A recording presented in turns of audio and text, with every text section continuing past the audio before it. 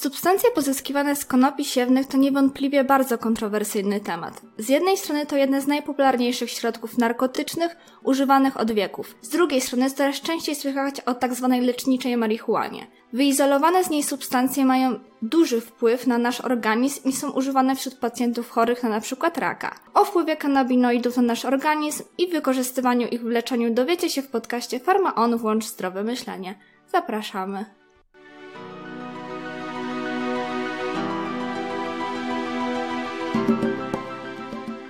Historia marihuany sięga prawie 5000 lat wstecz, kiedy to była wykorzystywana w chińskiej i hinduskiej medycynie ludowej. Była stosowana do leczenia malarii, jaskry, nadciśnienia, astmy skrzylowej i bólu reumatycznego. Podczas egipskiej kampanii Napoleona marihuana trafiła do Europy. Tam szybko zyskała popularność jako środek odurzający. Marihuana zawiera ponad 480 substancji czynnych, a 80 związków występujących w konopiach indyjskich znane są jako kannabinoidy. Są to związki organiczne oddziałujące na receptory kannabinoidowe, które są receptorami dla układu endokannabinoidowego. Kannabinoidy możemy podzielić na naturalne, pochodzące z roślin z rodziny Cannabaceae konopiowate. Do tej grupy należą THC, główna aktywna substancja marihuany, CBD, izomer THC, który nie ma działania psychoaktywnego, i CBN. Endogenne, które są produkowane przez nasz organizm w czasie snu i relaksu, oraz syntetyczne, czyli wytworzone przez człowieka. Wytworzeniem syntetycznych kannabinoidów może pochwalić się Pfizer. Niestety syntetyzowany przez nich związek nie miał zastosowania medycznego ze względu na silne działania psychoaktywne. Przez pewien czas był dostępny także lek Rimonabant na odchudzanie, ponieważ oddziaływał poprzez układ endokannabinoidowy na ośrodek sytości. Jednak zbyt duża ilość działań niepożądanych doprowadziła do wycofania go z obrotu. Ale jak dokładnie działają kannabinoidy? Ponad 20 lat badań wykazało, że ludzkie komórki mózgowe i komórki w układzie nerwowym posiadają 2 rodzaje receptorów lub specjalne cząsteczki, które są w stanie przechwycić kannabinoidy. Receptory te znajdują się w części mózgu, która odpowiada za funkcje poznawcze, pamięć, zdolności psychomotoryczne, uczucia zadowolenia i odczuwania bólu. Wróćmy do kannabinoidów naturalnych. Są to bez wątpienia najpopularniejsze substancje tego typu.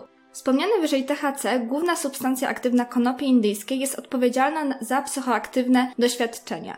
Po przyjęciu marihuana oddziałuje na ośrodkowy układ nerwowy, pobudzając wyobraźnię, powodując głęboki relaks, wprowadza w stan euforii, a także pobudza zmysły. Należy jednak pamiętać, że THC może wywoływać efekty uboczne, takie jak osłabienie koncentracji, zaburzenia percepcji czasu, rozkojarzenie i brak skupienia czy stany psychozy. Rok 2021 w mediach otworzył się na zdrowie psychiczne. Mówi się o tym coraz chętniej i coraz bardziej otwarcie. I to najprawdopodobniej przez to olejki CBD zyskały w ostatnim czasie aż taką popularność. O olejkach CBD mówi się głównie w kontekście ich działania neuroaktywnego i neuroprotekcyjnego oraz przeciwpsychotycznego.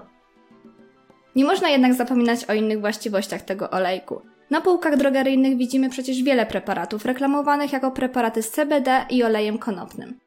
CBD przyspiesza bowiem gojenie się ran, pomaga w wielu dermatozach i regeneruje naskórek. Działa też przeciwzapalnie, hamując powstawanie stanu zapalnego oraz przeciwgrzybiczo czy przeciwbakteryjnie. Generalnie olejek z CBD ma szerokie spektrum zastosowań. Skupmy się jednak na jego działaniu neuroaktywnym i przeciwpsychotycznym. CBD, działając w układzie endokannabinoidowym, reguluje pracę receptorów serotoninowych, przez co serotonina jest efektywniej wykorzystywana w organizmie. Podobnie działa na dopaminę. Dzięki temu jest skutecznym środkiem na depresję. Przewagą olejków CBD nad antydepresantami jest to, że nie pozostawiają po sobie skutków ubocznych, np. wahań nastroju, oraz jego działanie jest znacznie szybsze. O olejku CBD mogą pomyśleć także osoby, które zmagają się z lękami, nerwicami i ich somatycznymi objawami. CBD pomocne jest też w migrenach oraz epilepsji. Temat marihuany czy konopi w części społeczeństwa budzi wątpliwości, kojarzą się z narkomanią, więc my przedstawimy CBD w innym, właściwym dla niego świetle. Zacznijmy od tego, że CBD nie ma właściwości psychoaktywnych i nie uzależnia w przeciwieństwie do THC.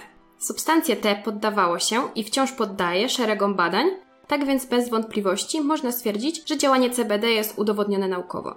Tym bardziej, że z konopiami wiąże się wielkie nadzieje z leczeniem chorób hormonalnych, a także nowotworowych.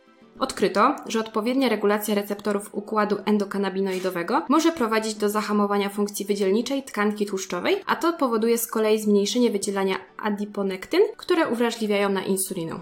Prowadzi się badania nad dokładniejszym powiązaniem kannabinoidów a chorobami takimi jak insulinooporność czy też chorobami autoimmunologicznymi, jak na przykład choroba Gravesa-Basedowa. Jednak co z leczniczą marihuaną? Czy faktycznie ją już się stosuje? Oczywiście, że tak. W Polsce lecznicza marihuana jest legalna od 2017 roku, jednak dopiero niedawno trafiła do aptek i niedługo będzie sprzedawana jako lek recepturowy. Lecznicza marihuana w Polsce kosztuje 65 zł za gram i będzie zbawienna przy takich problemach jak bóle nowotworowe i neuropatyczne, a także padaczka, stwardnienie rozsiane, choroba Parkinsona, Alzheimera czy też AIDS. Marihuana, CBD i olejki konopne to bardzo obszerny i nadal budzący wątpliwości temat. Dzięki występowaniu w naszym organizmie układu endokannabinoidowego oraz jego receptorów, CBD może dotrzeć do najgłębszych zakamarków machiny, jaką jest nasz organizm. Badacze wiążą z tymi substancjami ogromne nadzieje w leczeniu różnych chorób. Zatem nie bójmy się i normalizujmy substancje lecznicze pozyskiwane z konopi siewnych.